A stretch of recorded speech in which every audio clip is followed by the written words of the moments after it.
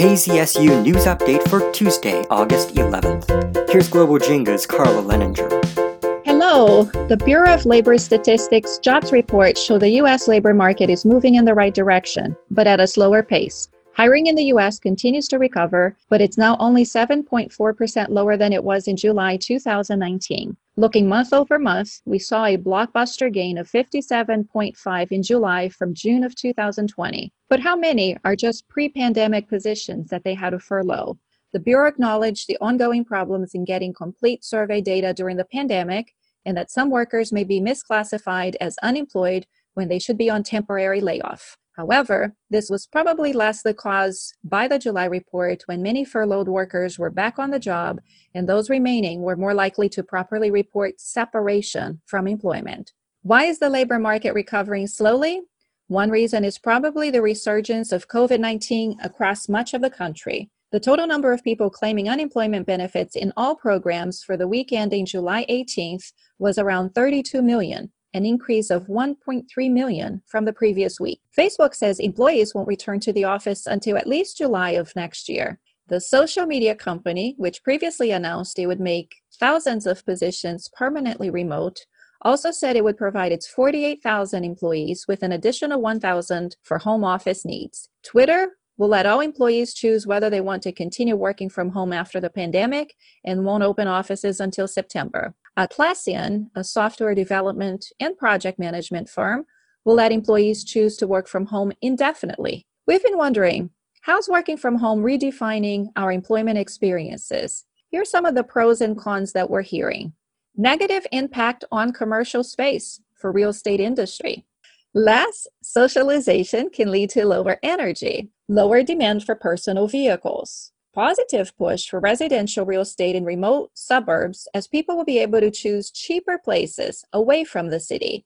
The talent pool will be much broader now. The environment will be much cleaner. More business will mushroom around smaller cities, like smaller remote suburbs. How about healthier employees? And the growth in virtual learning tools as professional development will take place virtually. Literally, everything will need to have an online version. Hey Carly, what are your observations on this and other trends? By now, most of us are familiar with Zoom, but there are a variety of tools available for work and personal use.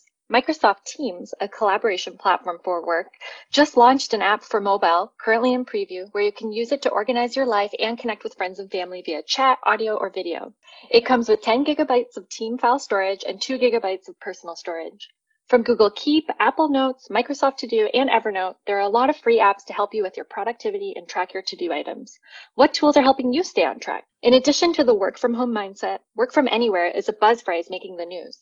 Siemens, a manufacturing company, said that all 140,000 of their employees can work from anywhere 2 to 3 days a week. But what does this really mean? Work from a beach on a remote island? Why, yes. Barbados has launched a welcome stamp which allows individuals to stay and work remote for up to 12 months on the island. If approved, the fee is $2,000 for an individual or $3,000 for a family. But living and working on an island? Priceless. This sounds pretty good right about now. The reality is that people are moving because of COVID, but not necessarily to beautiful islands.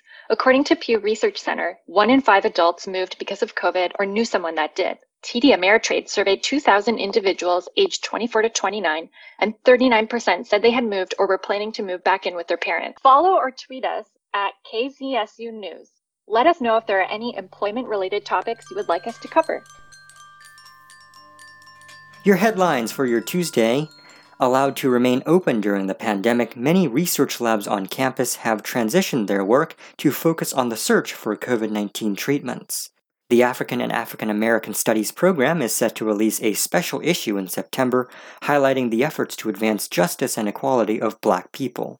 Yesterday was the first day of school for Oakland students, but the hallways were quiet as all 1,600 kids are learning remotely.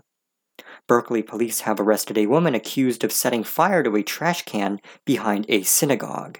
A judge has ordered ride-sharing companies Uber and Lyft to treat their drivers in California as employees rather than independent contractors. Mild around the Bay today with temperatures in the 60s to low 90s, but expect them to jump by 10 degrees by the end of the week. I'm Ken Durr, KZSU News.